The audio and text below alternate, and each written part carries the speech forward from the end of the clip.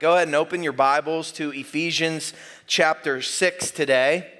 And we've been in Paul's final discourse to the Ephesians, and we've been looking at verses 10 through 20, and we're taking about 6 weeks to do so in a series called Armor Up. And the first week we looked at our position and our leader. Last week we looked at our very real, very powerful, but very defeated enemy. And now today and next week, we're going to venture into the weapons of the believer's warfare. So today's part 1. Next week will be part 2. But why don't you get your eyes on a copy of God's Word, Ephesians chapter 6. I want to read verses 10 all the way through 17 today. And this will be kind of the text that we'll focus in on over the next couple weeks, and then we'll dive in together after we pray. Let's hear the word of the Lord together, as this is a moment of worship in itself. Now hear the word of the Lord. Ephesians 6 verse 10 says, "Finally, be strong in the Lord and in the strength of his might. Put on the whole armor of God that you may be able to stand against the schemes of the devil. For we do not wrestle against flesh and blood, but against the rulers, against the authorities, against the cosmic powers over this present darkness, against the spiritual forces of evil in the heavenly places. Therefore, take up the whole armor of God, that you may be able to withstand in the evil day, and having done all, to stand firm. Stand therefore, having fastened on the belt of truth, and having put on the breastplate of righteousness, and as shoes for your feet, having put on the readiness given by the gospel of peace. In all circumstances, take up the shield of faith with which you can extinguish all the flaming darts of the evil one. And take up the helmet of salvation and the sword of the Spirit, which is the word of God." Let's pray together. Father, we come on this Sunday morning desperately in need of your word, desperately in need of your Spirit. And so, God, as we've sung, we thank you for the words that have directed our hearts, not on the temporal things, but on the things of heaven today. We thank you for the words of the songs that have pointed us to the truth that your mercy is more than our sinfulness that we bring to the table. We thank you for the cross of Jesus Christ. And we thank you for the salvation that you have worked on our behalf as the Father, Son, and the Holy Spirit, who adopts us and redeems us and seals us for glory. Lord, we're just I'm very aware of a cosmic battle that is raging all around us in our world, in our personal lives, even in our church. And Lord, we desperately need you here today. We thank you that you have not left us on our own, but you've given us your word. You've given us applicational tools to apply to our lives. Lord, would you help us as believers who have been unified in the body of Christ to walk in a manner worthy of our calling? And would you receive the glory as your Spirit illuminates your words to us today from Ephesians chapter 6. In Jesus' name we pray, amen.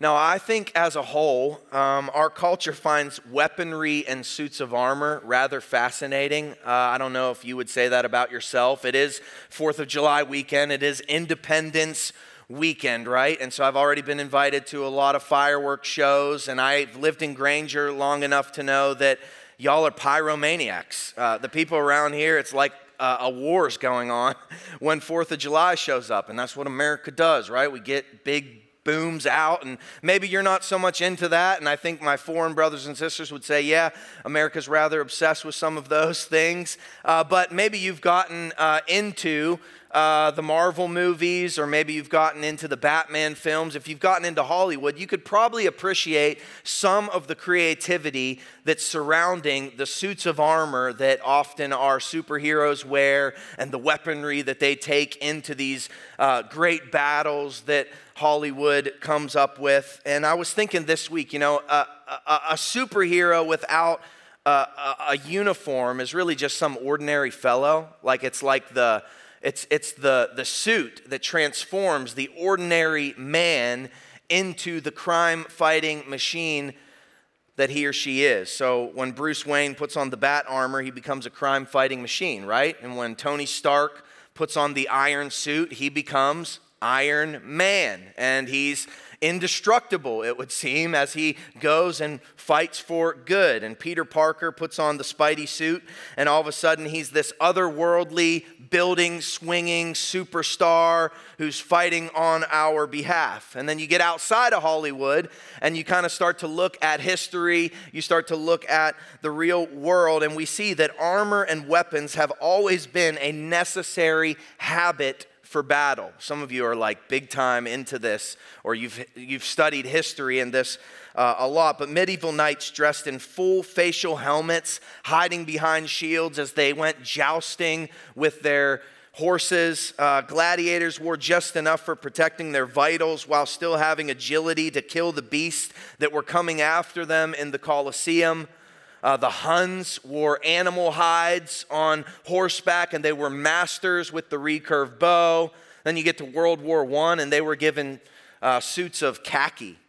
So I don't know how they got khaki, but I would have felt like I was getting the shaft a little bit if I was handed a suit of khaki. But they also wore like a bucket metal hat and took muskets into war. And then today our military is often marked by distinct forms of camouflage, bulletproof vests, M16, grenades, tanks, all kinds of technology that goes into it.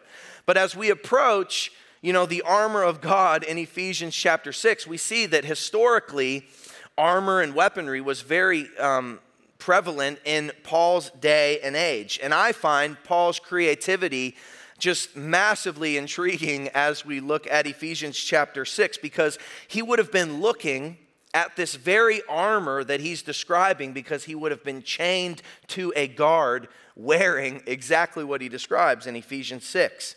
Remember that Paul was imprisoned in Rome while he was writing the book of Ephesians, or the letter to the Ephesus church. And so he was allowed to have guests on house arrest. He was allowed to teach the gospel. He was allowed to pray. He was allowed to write, which was remarkable. But at all times, he was chained to a Roman guard who would have been wearing and dressed in the armor that he is describing to the church in Ephesus. So that's incredibly creative. It's culturally impactful and applicational. And it's really just great preaching. And that's what Paul is showing us. He took the norms of the day and he applied them to what God was saying through the Spirit. And the people of Ephesus would have read this and they would have been like, oh yeah, I know exactly what Paul is talking about. So there's creativity a part of it, but more than just Paul's creativity, he was also a student of the Old Testament. And Paul was very familiar with what God had already said through some of his prophets, and his descriptions of the believers' weapons for warfare would have related to the Roman armor of the day, but it was also consistent with what the prophet Isaiah prophesied about a Messiah who would come to fight for his people. So as we approach the weapons of the believer's warfare, I want you to see the importance of what you've been clothed in because of Jesus, and what you must actively take up every single day.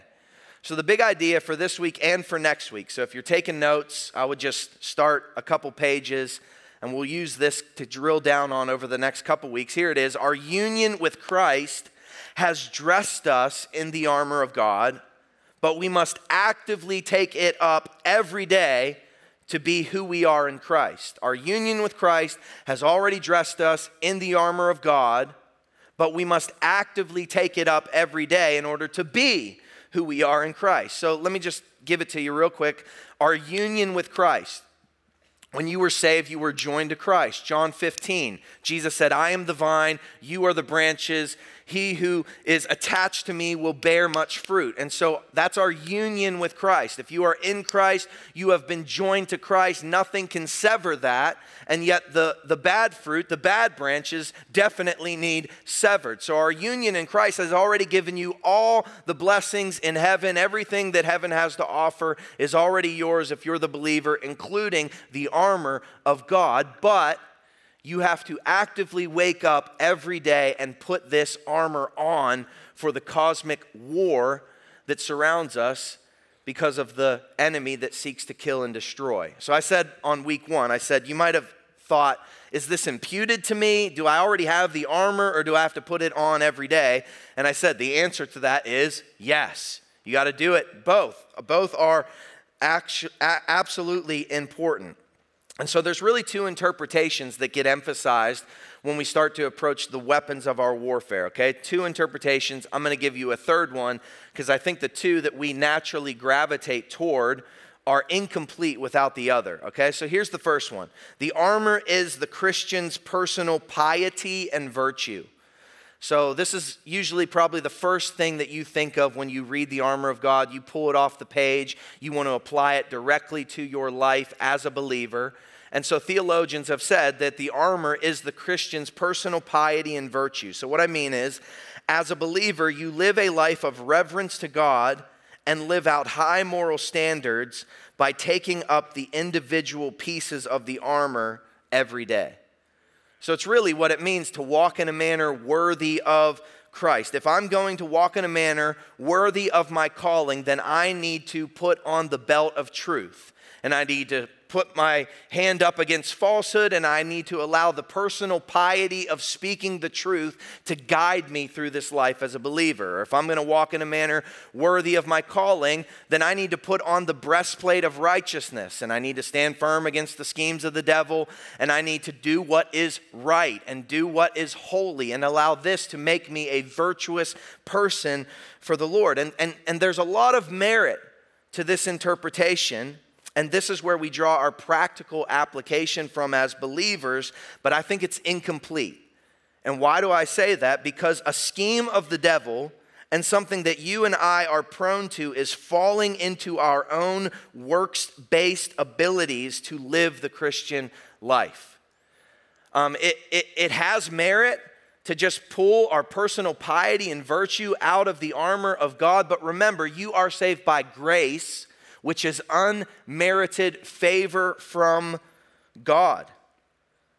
If you forget this, you will seek to be strong in yourself, and you could easily fall into the trap of the devil of becoming an independent person rather than someone who is dependent on the Lord. And this is Independence Day weekend, and so we celebrate independence as America, but the nation that will glorify God is the nation that will be dependent on God, not independent in themselves. That's being strong in the Lord and in the strength of His might, not in ourselves. Amen? And so the Christian must continually live in the grace that only comes through Christ. If you do what's right, it's for God's glory and not your own. If you overcome temptation, it's because God is faithful and He has provided a way of escape. If you get victory over sin, it's only because of Jesus' defeat of sin that you have access to Him. And this is the only way to be strong in the Lord, by ascribing worth to Christ and His grace for every effort, every day, for every victory and every winning moment of personal piety and virtue. Don't get caught up in what you bring to the table. I was reminded of it even this morning as we were singing, "Thank you, Jesus, for the blood applied." It's only because of His blood. If I truly look at my life, I see how far I fall short of the glory of God. So I don't deserve to be standing in the presence of God. I don't deserve to be joined to a body like this. It's only because of the blood. Don't get working so hard that you get your eyes off of Jesus and onto your works, because then you will boast in yourself. Remember, you are by grace you have been saved through faith, and this is not of your own doing. It is a gift of God, not of works, or you would boast about it.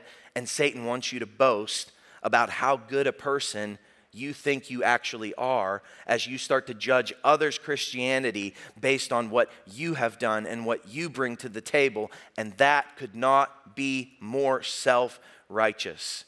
And that could not separate us more from the goodness of God. But the second interpretation, so that's our personal piety and holiness and virtue. The second interpretation that theologians go to, and this is a little deeper as you dig in, the armor is Christ's armor. Now, I told you week one that this is God's armor. God gives it. Christ wore it. And if you are in Christ, it has been imputed to you as a believer. So this interpretation emphasizes that the Old Testament prophesied about a Messiah who would come to conquer. Just let me give you a couple places in Isaiah. Isaiah 11 verse 5 is describing the judgment that is coming in the form of an Assyrian horde due to the rampant evil in the land. And Isaiah reveals that a Davidic Messiah is coming who will establish a righteous kingdom on the earth. This is what Isaiah 11:5 says. He shall strike the earth with the rod of his mouth, and with the breath of his lips he shall kill the wicked. Righteousness shall be the belt of his waist, and faithfulness the belt of his loins.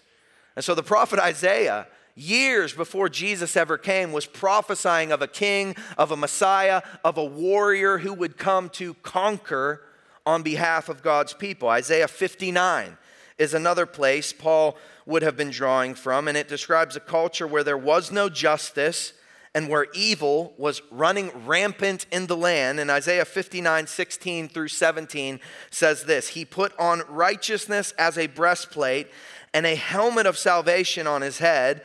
He put on garments of vengeance for clothing and wrapped himself in zeal as a cloak. In both of these passages, Isaiah is depicting a Messiah who would be clothed in armor, coming to bring salvation and destroy the wicked. Paul is clearly echoing Isaiah's messianic prophecy as we approach the armor of God in Ephesians chapter 6. So the deeper interpretation than just your Christian piety and your Christian living, as you look at the armor through the whole lens of Scripture, could be this: if the armor is the armor of the Messiah, then Christians put on the armor by putting on Jesus Christ. And that's really what we're doing as believers every day.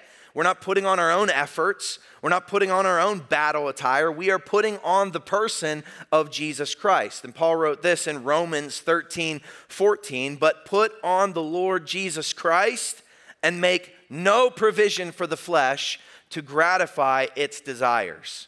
So have you struggled with the flesh? Have you struggled in your life with gratifying the desires of the flesh? Then it's an opportunity for you to put on Christ over the area where you are feeling the temptation, feeling the schemes of the devil. Christ is our victory and Christ is our defense. Christ is the captain of our soul who has underwritten our victory with him.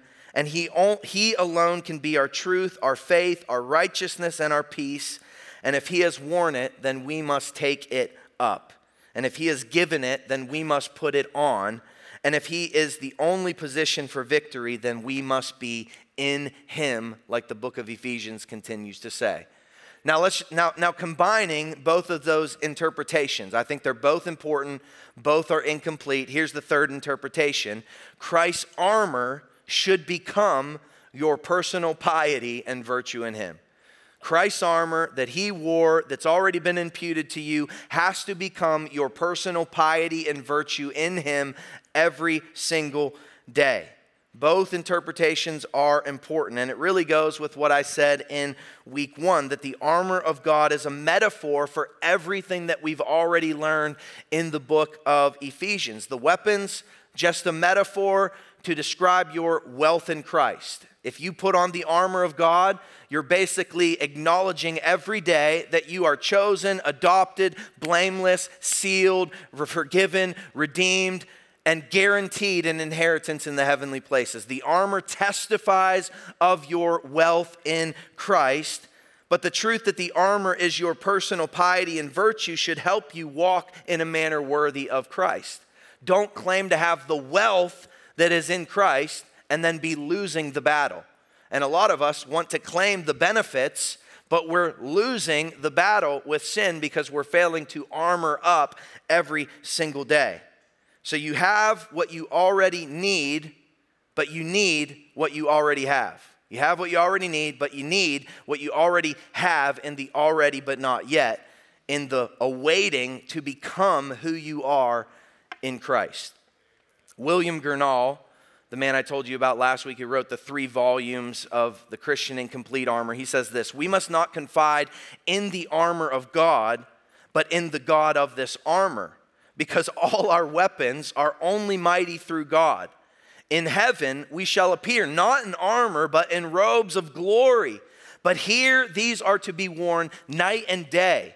We must walk, work, and sleep in them, or else we are not true soldiers of Christ. So we're taking heart in the God of the armor, who has clothed you for battle and for righteousness and for holiness and for virtuous living. But we don't take heart in the victory. We take in heart in the God of the victory, and we put these things on every single day so that we might walk in a manner worthy of our calling. Our union with Christ has dressed us in the armor of God, but we must actively take it up every day if we are going to be who we are in Christ.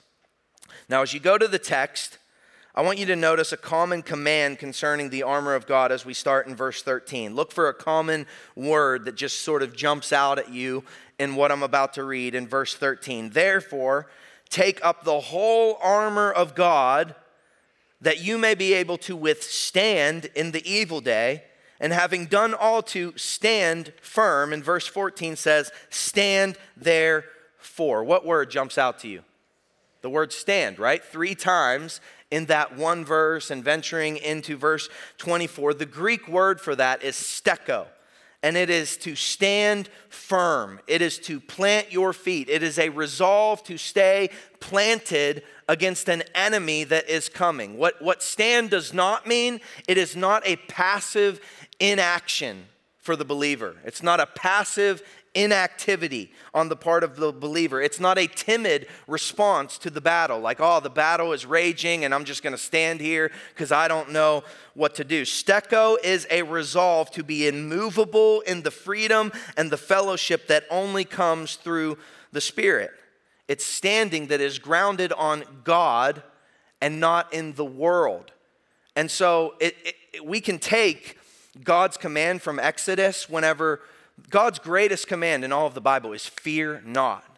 And we can fear not and stand firm because salvation is of the Lord, and the Lord will fight for you, and you have only to be silent. The same commands that God gave to Moses in Exodus, or that Moses gave to his people, we can stand firm knowing that even if the enemy is raging against us, it's not going to be easy. We're going to feel pressure. And yeah, the course of this world is running in the wrong direction, but we can stand resolved in what Christ has already done for us if we are strong in the Lord.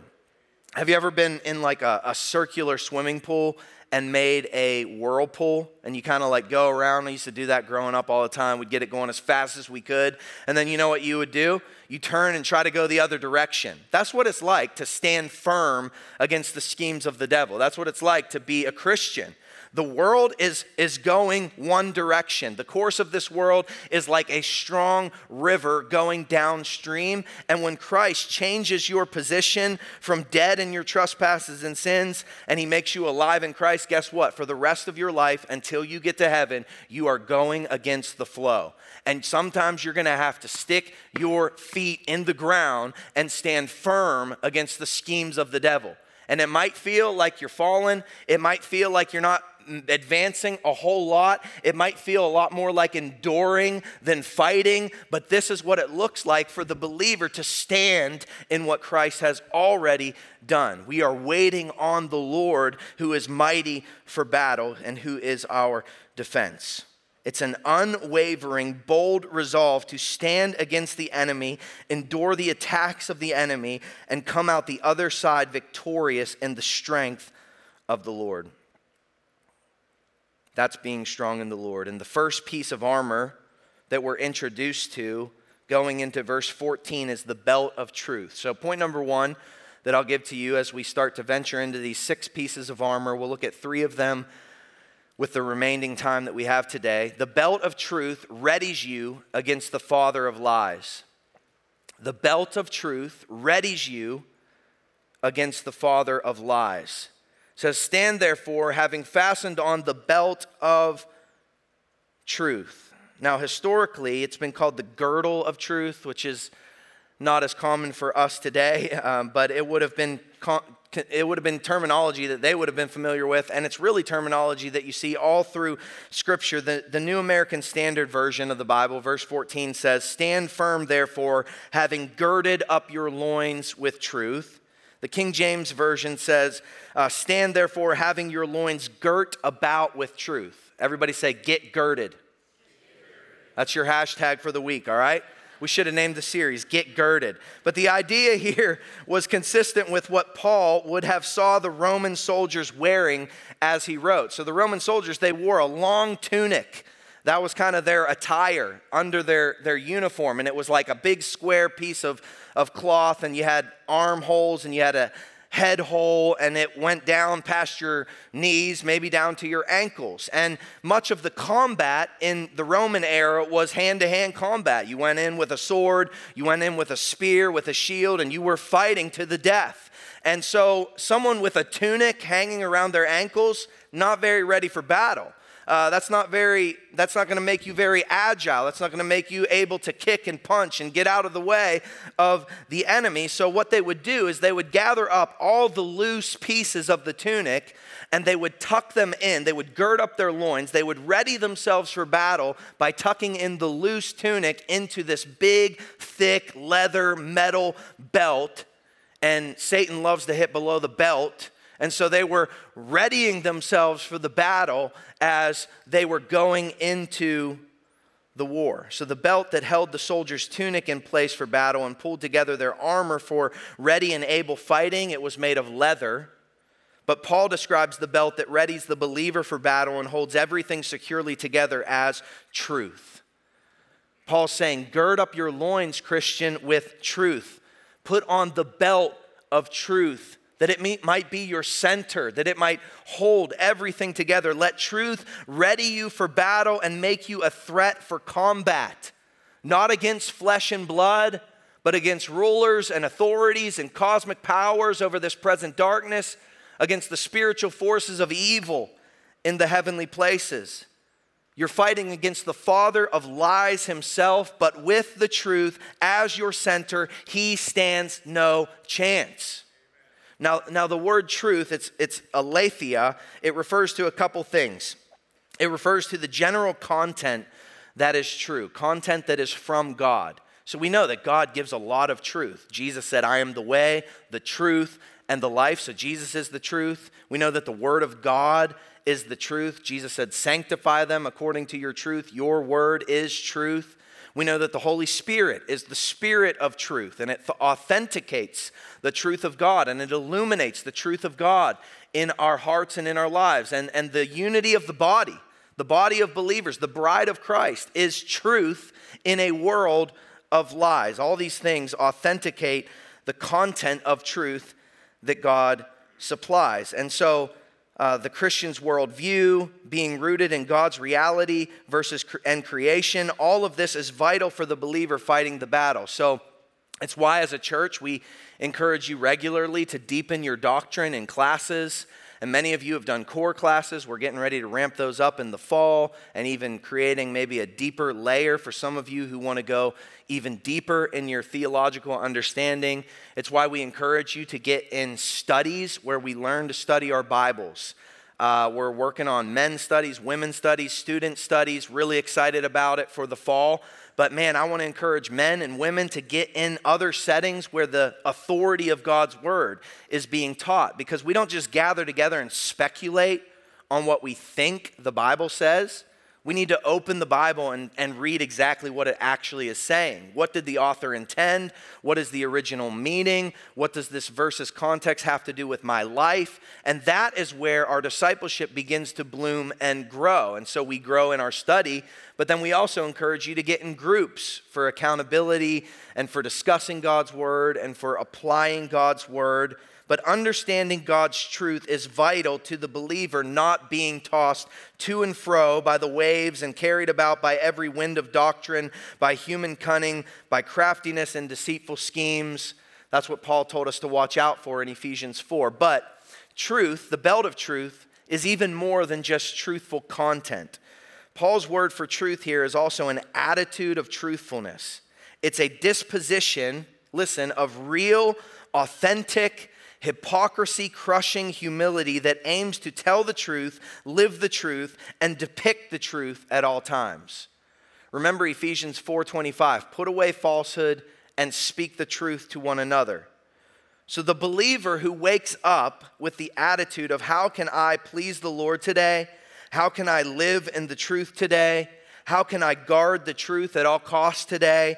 How can I point others to the truth today? How can I forsake hypocrisy and falsehood today? This is a believer who has put on the belt of truth and is ready for battle. And many of us claim to follow Christ while our tunics of temporal cares, earthly concerns, worldly image, and self-preservation is flapping in the wind, and we're tripping over it left and right. A lot of us have our eyes on the temporal. A lot of us have our eyes on how we look to other people. Social media is a great example for it. We can depict ourselves however we want. We can show others that we're doing just fine in this life, and yet we are in turmoil inside. And so we have to be careful. We have to be on guard to protect ourselves against the schemes of the devil, to not puff ourselves up, but to humble ourselves under the mighty hand of God. God opposes the proud, but he gives grace to the humble. And a believer with an attitude of truth is a believer who has girded themselves up so that they can go into the battle and fight the foe with the armor of Christ. So you might be in all the right settings, but until your attitude is to crush hypocrisy and pride, your belt is loose and you've given the devil an opportunity. And 2 Timothy 2:4 says, no soldier gets entangled in civilian pursuits, since his aim is to please the one who enlisted him. So don't get entangled in the things of this world. Don't get entangled with your own self-preservation, your own hypocrisy. Don't get entangled with trying to make yourself look better than you actually are. Continue to keep your eyes on Christ, who is the author of your salvation, who has won the battle for you. Every day, wake up and strap on the truth so that you might wage war against the father of lies. Here's the second point that I'll give you.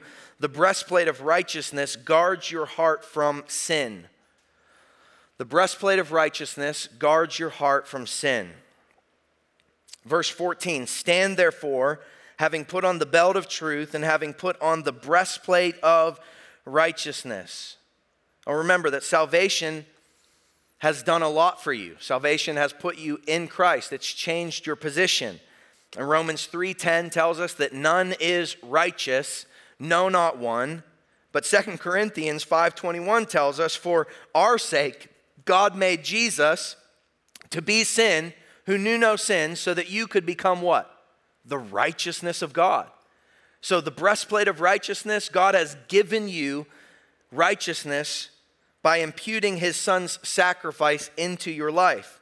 So again, part of the armor is putting on Christ. You've already been imputed the righteousness of Jesus.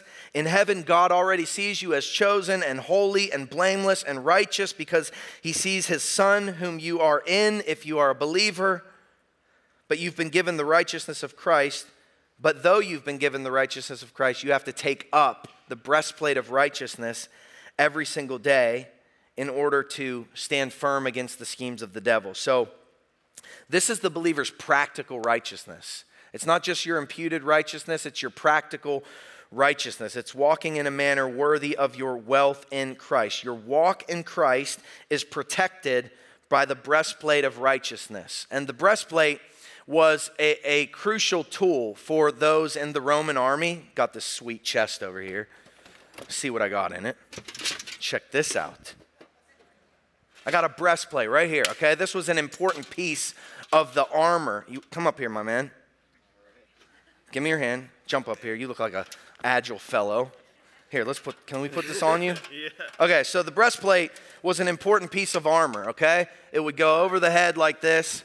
Oh, watch the glasses. They didn't have glasses Didn't have glasses. And it would protect the torso and the heart and the lungs. And it was kind of what they wore into battle. It was protecting all of the vitals of the soldier as they went in. And it would protect you from getting stabbed with a sword and from getting shot with an arrow or pierced with a knife. And so you probably have some confidence going into a battle, a knife fight with a breastplate on, right? Yeah.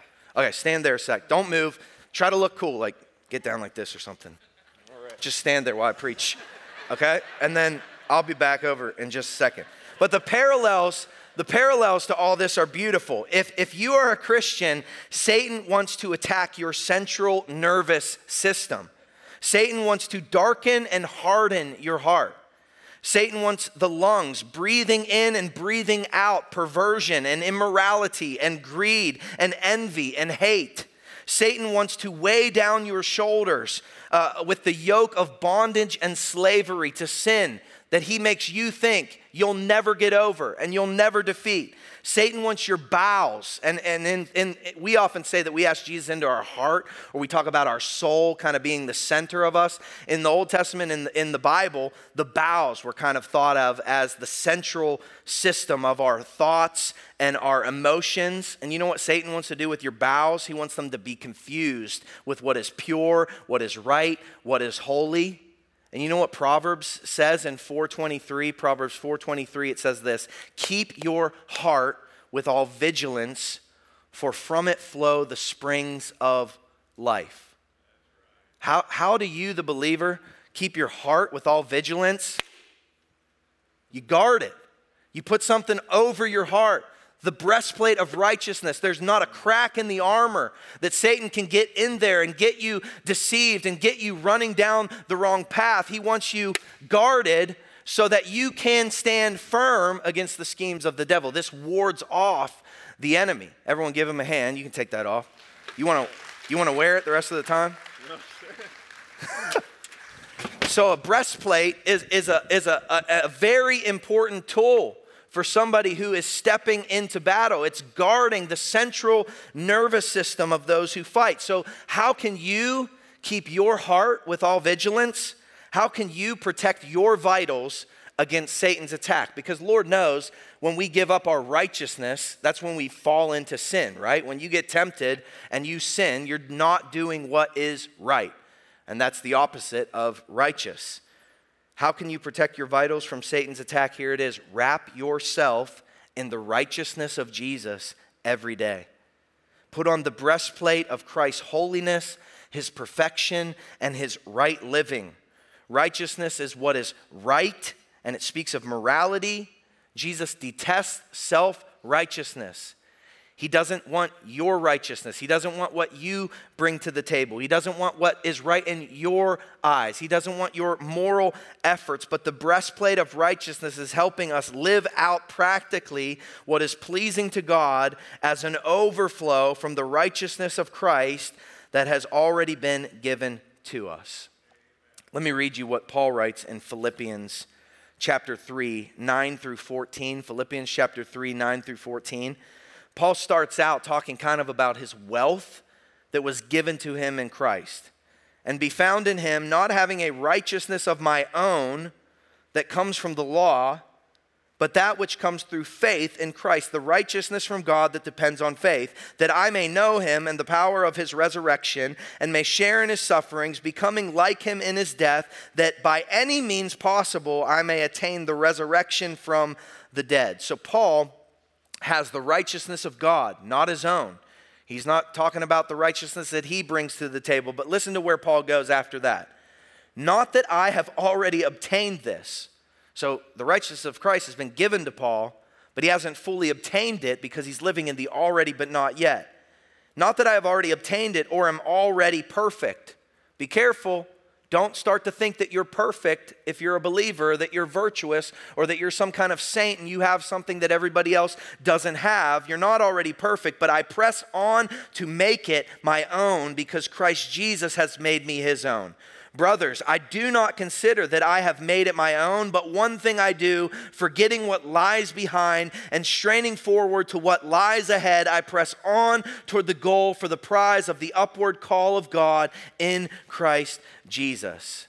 This is an attitude of a warrior who is in Christ and who is running into battle, forgetting what lies behind, forgetting the old places I used to go, forgetting the old popularity I used to have, forgetting the old parties that I used to party in. Now I'm running in a new direction. Now I'm going against the flow and I'm straining forward. I'm standing firm. I'm resolved to stand against the schemes of the enemy, and I have truth guarding me every single day. And even when the enemy tempts me, the breastplate of righteousness is keeping me in what is right and what is holy and what is virtuous before God. With the breastplate of righteousness, I can walk worthy of my wealth in Jesus. So just real quickly, 5 practical ways that you can put on righteousness. Real quick, they're on the screen. 5 ways. Obey the Bible. I know it sounds elementary, but man, we have gotten off from just looking at what God's word says and applying it to our lives. Everything that you're going through, every hard situation that you're facing, the word of God has all that you need for life and godliness. You just have to dig into it. You just have to find out what it means. You just have to spend your life hungering and thirsting for righteousness, and that comes from the word of God. Number 2, protect your eyes. Satan wants to get through your eyes, to your mind, to your heart. That's how he can get around the breastplate of righteousness if you don't protect your eyes. So watch what you are watching. Look out for evil things. Look out for evil things that the enemy wants to get into your home, that you want to entertain yourselves with.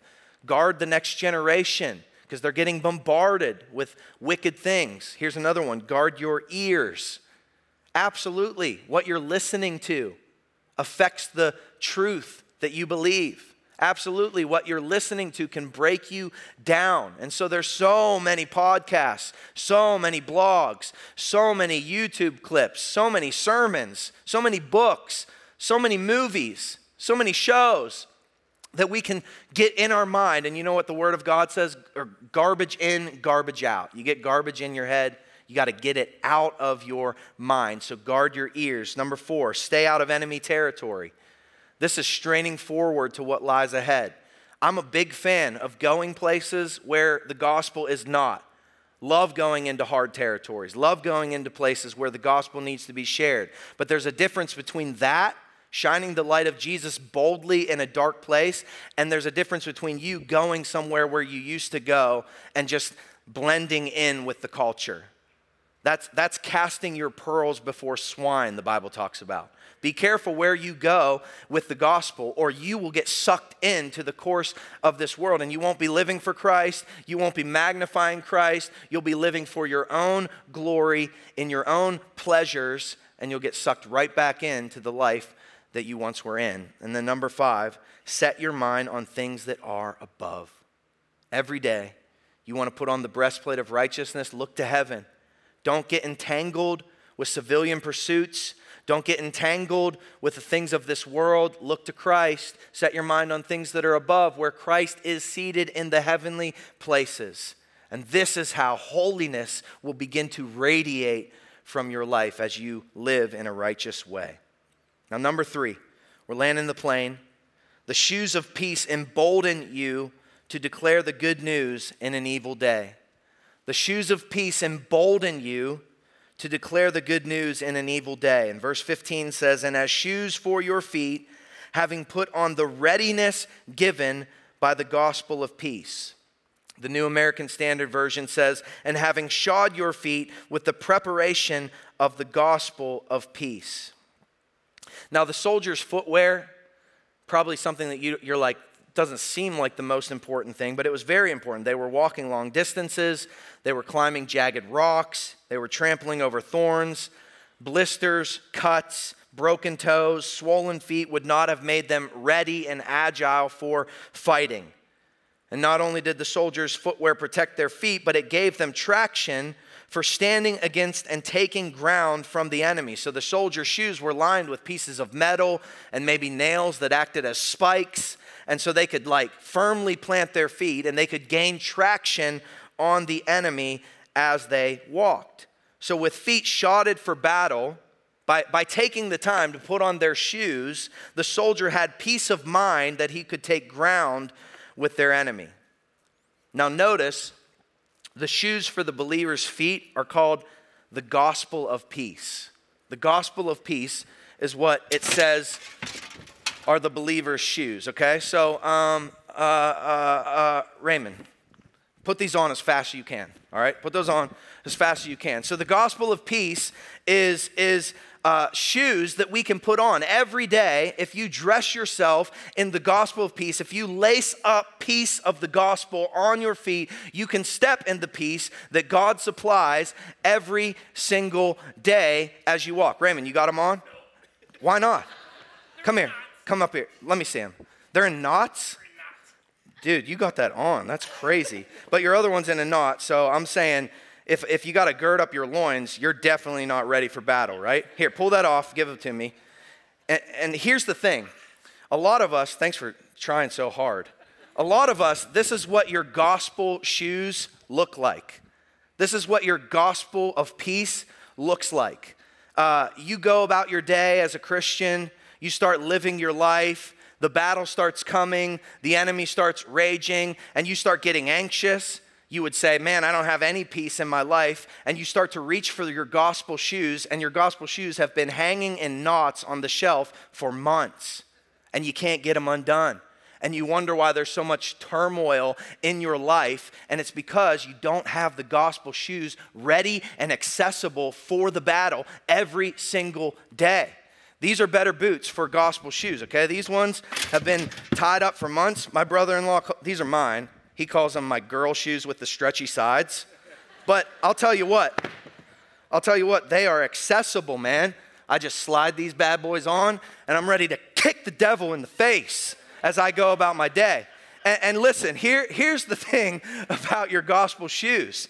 The gospel is not some message that just saved you in your past.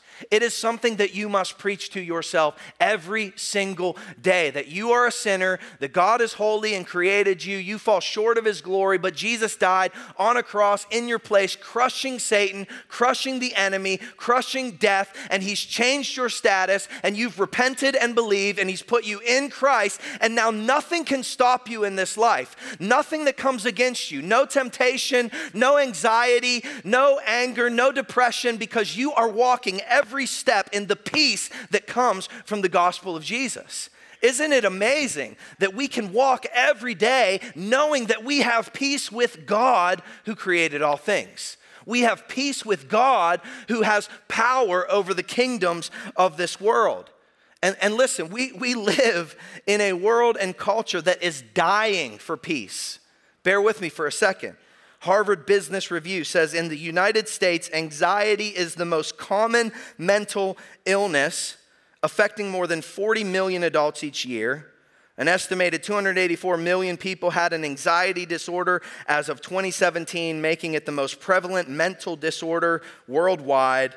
According to the Anxiety and Depression Association of America, stress is a response to a threat in a situation.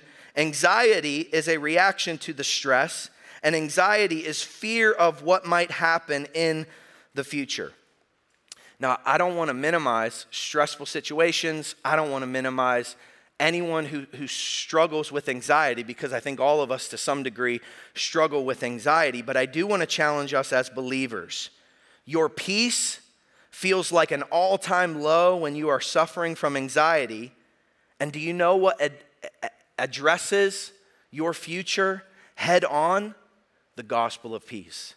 The truth that Jesus died in your place, made you alive, and has already seated you in the heavenly places. The truth that Jesus is high and lifted up and ruling and reigning the events of this life for your good and for his glory. And is there anything that could bring us more confidence in this life than the truth that we have peace with the Almighty God of glory through the good news of Jesus?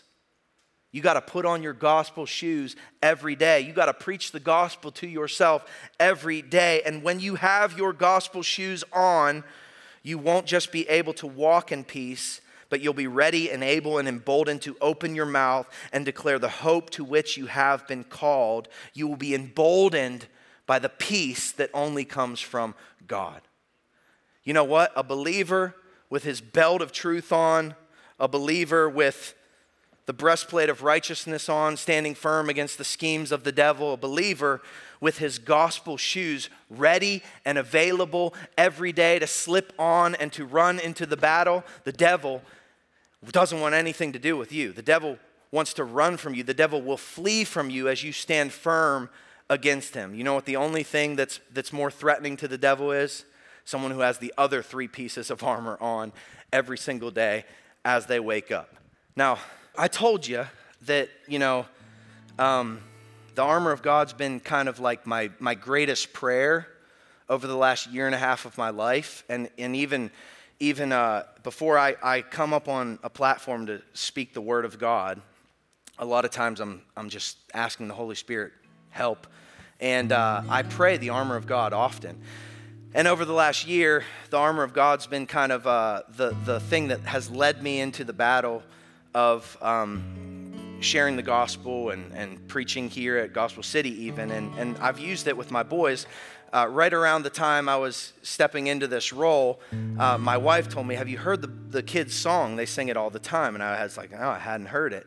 Well, we adopted this song, and every Saturday night, most of the Saturday nights since a year and a half ago, I started having my boys sing this song over me on Saturday nights, and it's helped me step into Sunday morning as we come and open the Word of God and share it. And it just goes like this. It's a simple prayer, but it goes, with His righteousness upon your chest, salvation for your head, the belt of truth around you now, with the shield of faith in hand, and with His peace upon your feet, everywhere you go, His word will be the sword you'll keep your covered head to toe.